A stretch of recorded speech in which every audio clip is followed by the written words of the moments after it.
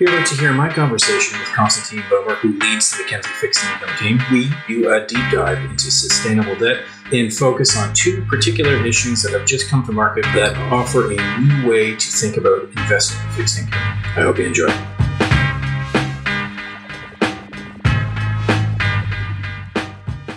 This podcast is for informational purposes only. Information relating to investment approaches or individual investments should not be construed as advice or endorsement. Listeners should seek professional advice for their situation.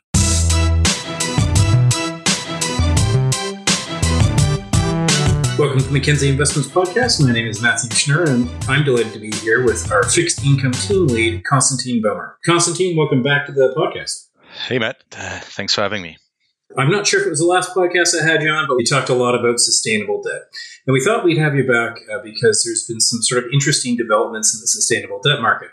I think that when most people think about sustainable debt, they immediately gravitate towards green bonds.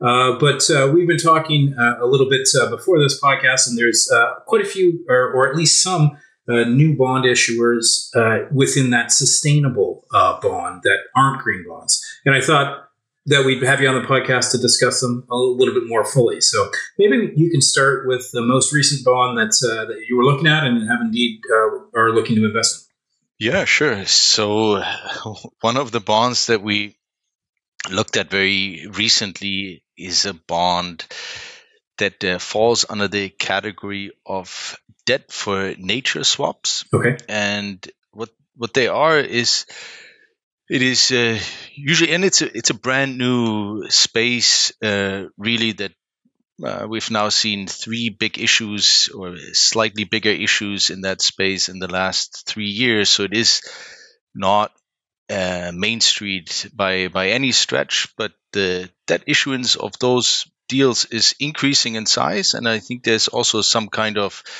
momentum behind it that is maybe looking for further deals of that nature coming into the space reasonably soon. Great. So actually there's already another one that is being discussed, but the bond that we were looking at is a bond from Ecuador, and the way that those debt for nature swaps work is that it's oftentimes emerging markets that are in some kind of maybe financial trouble or in a challenging situation. And in order for them to reduce their debt load and get on a more sustainable financial path forward, they're also including some environmental projects into those deals. So they become like a twofold deal. On the one side, it is dealing with the financial challenges, and on the other side, it is dealing with some nature-related goals. And that's kind of cool, because in a way that is a win-win situation, because a lot of those emerging markets, especially the ones that are somewhat financially challenged, they don't really have so much money to spend on preserving or expanding the preservation of some of their nature-based assets. Right. But it is a common goal, I think, of this of our society to want to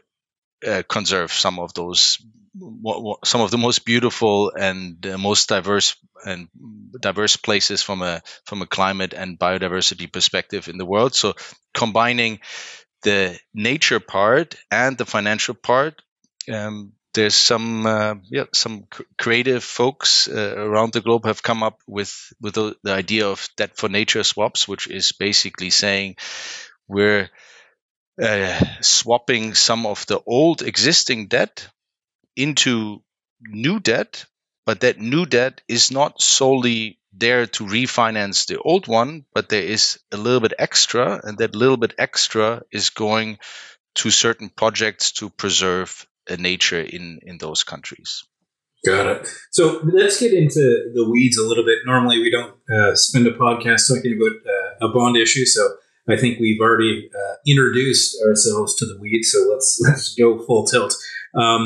What the bond that you're referring to, so what are the specifics of it? How does Ecuador benefit from it? What are they looking to preserve? And who else is involved? Yeah. So this is Ecuador is, let's say, not one of the most pristine debtors in the world. So their credit profile is heavily in the emerging market, heavily in the high yield market. So Sure. that is um, very low credit rating, and those bonds that are like the current bonds that are trading in Ecuador are probably they are in the distress level. So that is trading at around 22% yield or so. So that is exceptionally high yields. I know we're not in the ultra low yield environment anymore, but 22 22 is a lot. yeah, that is a lot, and that is generally too high for uh, whether that's countries or also companies to successfully operate going forward. So they were in distress, and what happened here is that with this transaction, there were $1.6 billion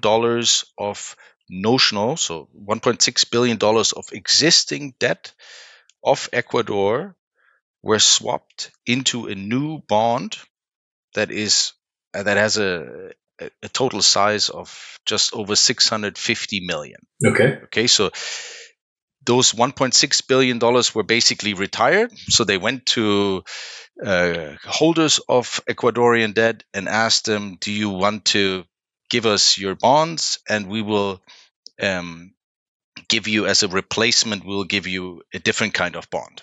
Okay, and that different kind of bond is a little bit more attractive for those current holders because it comes with guarantees from two different international organizations. One is the IADB, so that would be the Inter-American Development Bank, and the other one is USDFC, so that is the US Agency Development Finance Corp.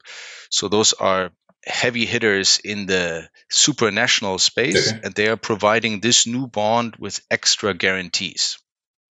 And those extra guarantees are making this bond a lot more favorable from a credit perspective, because now you're not only facing Ecuador as the obligor on the other side, but you are also have to take into account that you have IADB and DFC with their credit insurance as part of the deal. So the credit rating, and not that we go by credit ratings and they tell us exactly how risky investments are or not, but all of a sudden you went to a double A Oh, wow. 2 credit rating, which is one of the highest credit ratings you can. And the only reason why they got it is because of those guarantees. But that comes with a beautiful side benefit, of course, for the country. So side benefit number one is that they don't, right? They don't they retired $1.6 billion of debt and now only have 650 million debt outstanding. So that is they reduced their debt load by basically a billion. And it forward looking, it comes with a much lower coupon, Great. right? Because if you are a high yield issuer like Ecuador, your coupon payments, if they were to issue a brand new bond right now, right, that would be in the 20% range. Right. And in this case, it is trading like US Treasuries plus 180 basis points. So Oh, wow. way, way, way better in terms of the total cost that is involved for Ecuador, and that makes it quite interesting for Ecuador. But some of the cost savings are that Ecuador is experiencing with this are just going for like making the credit profile of Ecuador a little bit better.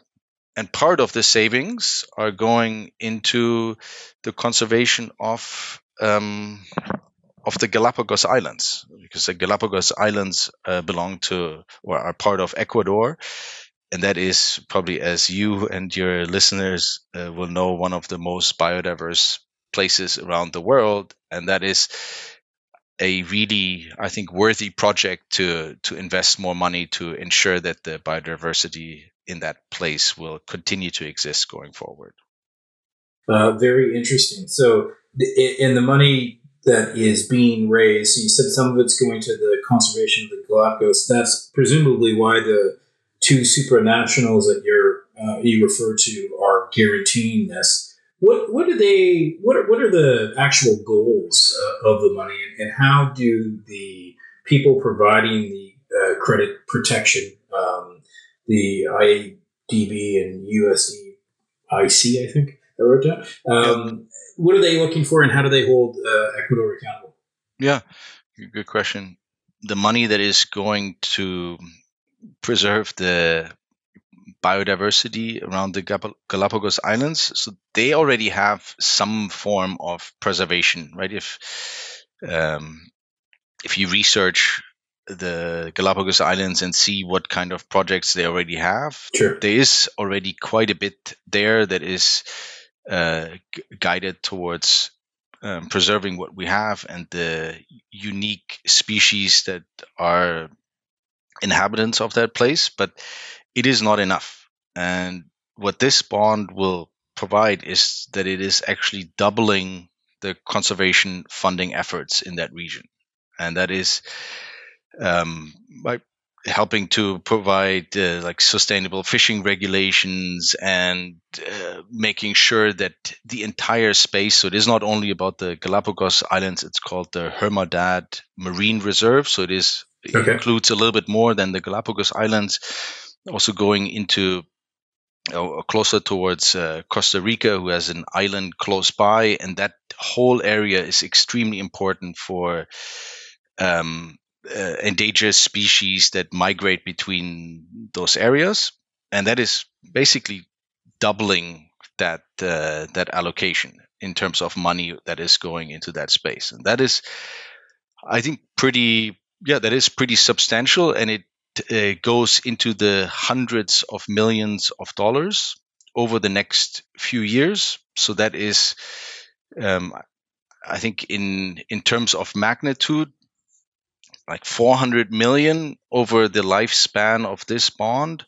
Okay. When you're talking about a 660 million in bond issuance, that is, I think, quite substantial. And that is also, I think, how we as investors have to look at it, right? It is like, wouldn't make a lot of sense to have tons of debt forgiveness and then just a few percentage points of that going into any kind of environmental project. There needs to be a fine balance between how much is the government benefiting and saving from this, and how much of that is going actually into the conservation of the areas on the environmental side that need the attention. So, and I think in this case here, the split is pretty good. So there's a good amount of money that actually goes to those projects, but there's also a substantial amount that is being used to reduce the overall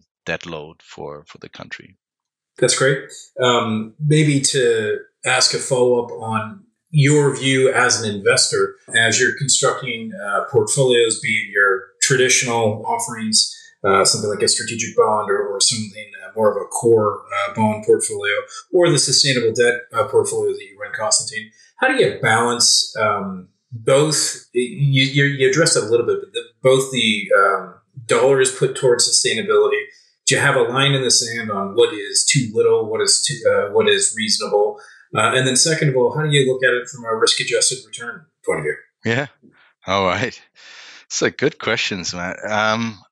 It is, so for us, like it is beautiful to have bonds that are having an impact, but we also, we're not, for most of our mandates, we're not necessarily paid to make an impact. So my boss, the CIO, he wants to see primarily that the performance is good. Right.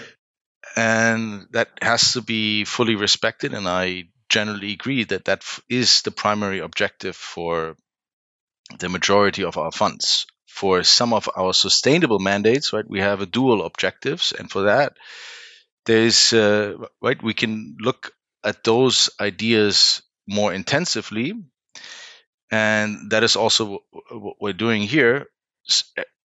But in this case, and actually in another impact bond that we invested in last year, it actually happens to be the case that we like it, even if there was no impact associated with it, just purely from a financial standpoint.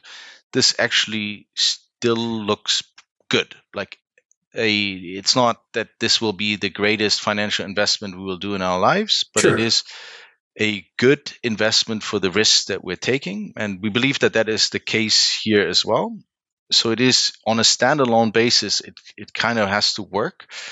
And it does in this case. It doesn't in all cases. It's not that every impact bond where we think that they're attractive. We've rejected many of them in the past, but every now and then, or at least two in the last 2 years, we've found quite interesting, also from a standalone basis, from the financial perspective.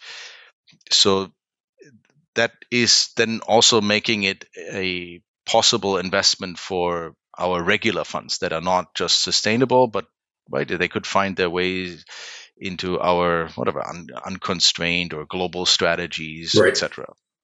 So, and then how do we assess what is the right value, what is the right position size?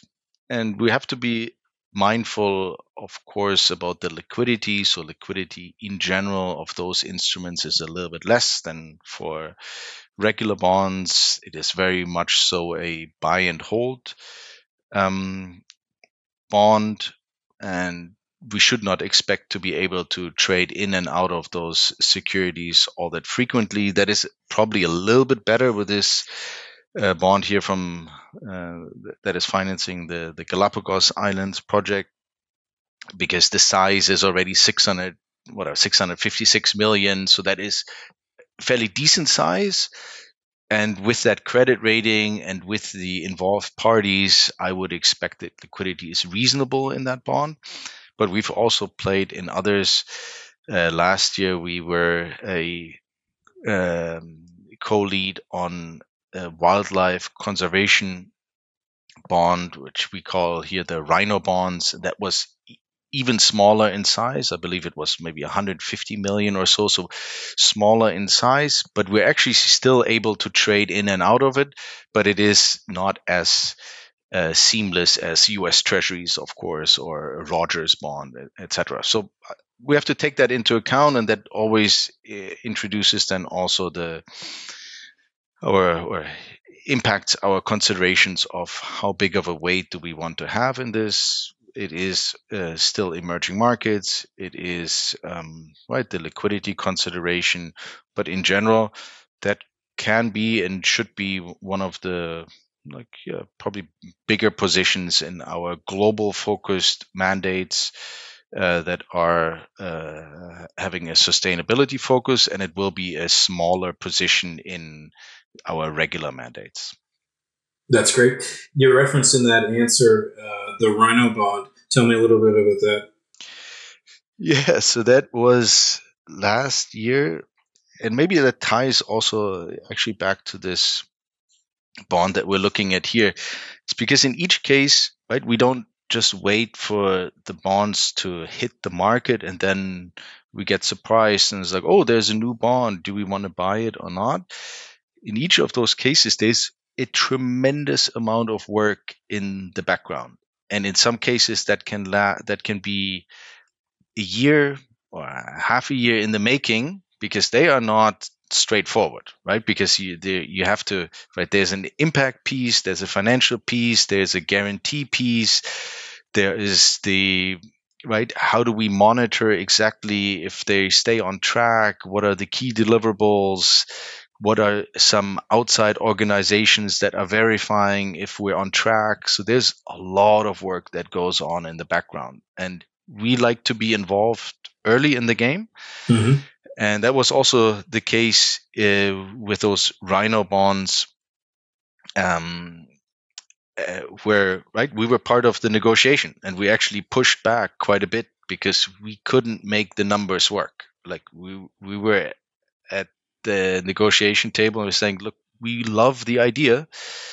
And the idea is to fund a couple of nature reserves in South Africa and to see the rhino population grow in those 2 nature reserves. And the bonds are actually being, the payment of those bonds is directly tied to the success of that project. So we get actually more money the more rhino babies are born. Well, that's a win-win for sure. Which is pretty sweet, but right, it doesn't make sense if the numbers don't add up. And that's why I'm glad that we're early on the table also with those conversations, because we had to push back and we said we want to be part of this. We love the idea, we love the involved parties and the impact that this will generate and the monitoring that you have in place, but we cannot accept those financial terms. We need a little bit more.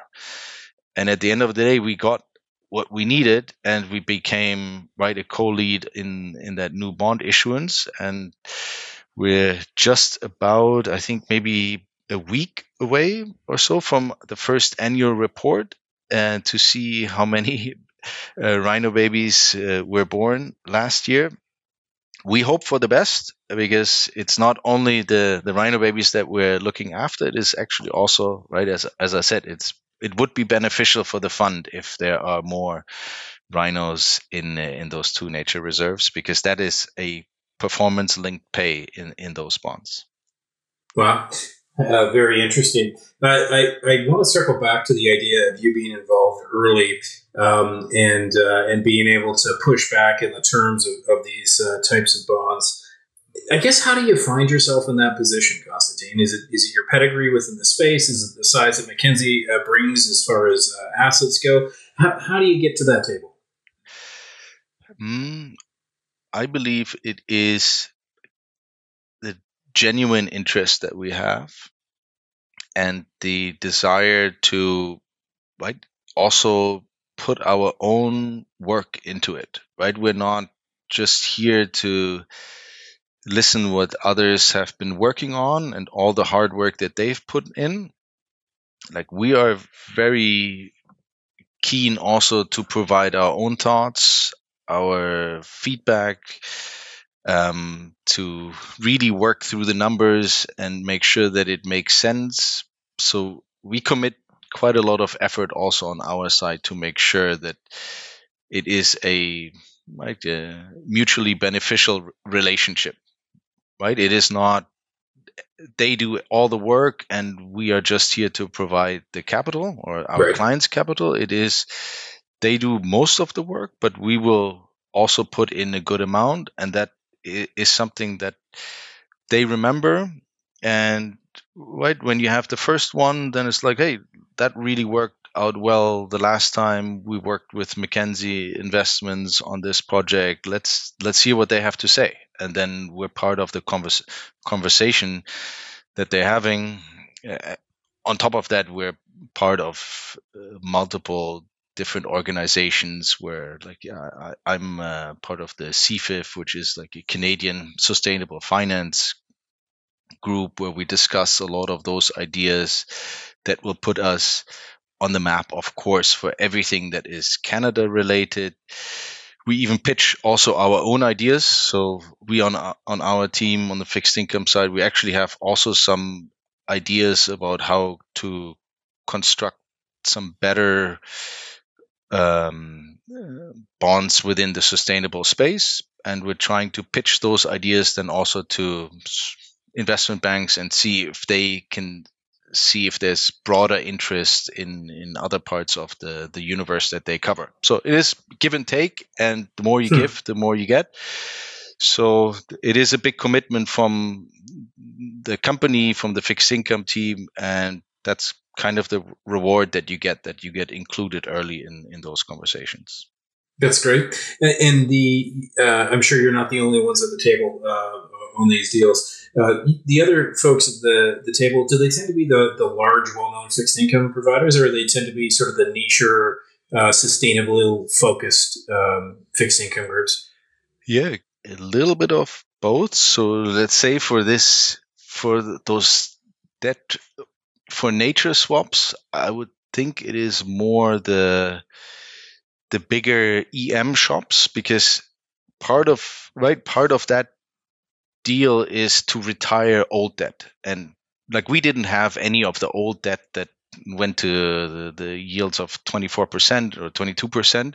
So we didn't own any of those. So we are new investors in this. Right. But the majority of investors into that new bond were actually old holders. I see. So I would say, given that, there would be a significant proportion probably of those bigger emerging market players that are regularly dealing in those kind of issuers. When it comes to those brand new, the wildlife conservation bond, that is all brand new money, and that is predominantly sustainability focused mandates that are playing in those bonds. That's great. As you look forward, I mean, we've seen a fairly dramatic and sustained rise in green debt issuance, and it's become a really viable market. But I do recall, geez, not even that long ago, maybe even 5 years ago, one of the pushbacks I'd hear all the time on green debt was there was just not enough in there to build a reasonable portfolio. I don't think that's the case anymore. The market's sort of grown to the size where you can use that. What's your view on sort of these nature-linked bonds or the broader sustainable bonds? Do you see this following that same path? Yeah, pretty much. Right, you're totally spot on. Like 5, maybe 7 years ago, it would have been very, very, very hard to construct a real portfolio where I would feel comfortable selling that or suggesting that to clients as their, like, all their fixed income needs are covered with this bond mandate. I could not really make that claim because, right, you couldn't really invest in different parts of the curve. It was very heavily focused on European corporates who were leading Right. the space, very little in emerging markets, for example. Just a few governments, but as I said, not many points on the curve. So it was very limited. But as you correctly pointed out, the growth has been exceptional, and now there is a significant amount of bonds that we can choose from. The way that we have in general interpreted our broadest mandates is that we not only say that we can only buy labeled debt, so only green bonds are allowed. We always set for that labels are good, in some cases fantastic even, but right, we also want to look and decide independently if something is worthy of an investment with Sure. the objective of sustainability in mind. So you don't necessarily have to have a labeled bond in order to make an impact or in order to invest into a space that is contributing positively to the sustainability of our planet or other areas of interest. So, right, we always took that also into our court of saying, well, like, yeah, we put our research in and we will make that decision whether we believe and have a confidence that this investment will serve those objectives. So, right, but with the growth of that labeled market, we're much closer to a spot where you can replicate a like best in class global fixed income portfolio that will manage all the risks that it has in a pretty comparable way. One of the areas where that was always a little bit on, like, weaker was on the emerging market side, because there were not so many labeled green bonds from emerging market countries and companies. But right, those debt for nature swaps are actually making changing that little by little. But I also want to make extra sure that this is like the newest of the newest of the newest things. So this is like Right. three bond issuance in the last 3 years. That's it. Like we're talking about maybe a total volume of all of those bonds in the low billions. Right. Right. That is tiny, tiny, tiny in the big picture. But maybe it can grow in the future quite a bit. I think there will be some appetite for it because those deals, I think, make quite a lot of sense. Well, Konstantin, why don't we call it there? Thank you so much for coming on, doing a deep dive into these two specific issues. I think it was a lot of fun. I guess this is here thanks to you and the team for doing all the work to make sure that we're represented at the table on these pretty exciting new instruments that are doing a lot of good, as well as taking care of our financial concerns. So thanks again, Konstantin. My pleasure. Thanks, Matt. The content of this podcast, including facts, views, opinions, and recommendations, is not to be used or construed as investment advice and is not an offer or an invitation to buy or sell any security. The content of this podcast should not be relied upon for any purposes, and Mackenzie Financial Corporation is not responsible for any reliance upon it. This podcast includes forward-looking information that reflects our current expectations or forecasts of future events. Forward-looking information is subject to risks, uncertainties, and assumptions that could cause actual results to differ materially from those expressed herein. Our views are subject to change based on market conditions. Commissions, trailing commissions, management fees, and expenses may be associated with mutual fund investments. Please read the fund facts and prospectus before investing. The indicated rates of returns are historical annual compounded total returns, including changes to unit values and reinvestment of all dividends or distributions, and does not take into account sales, redemptions, distribution, or optional charges or income taxes payable by any security holder that would have reduced returns.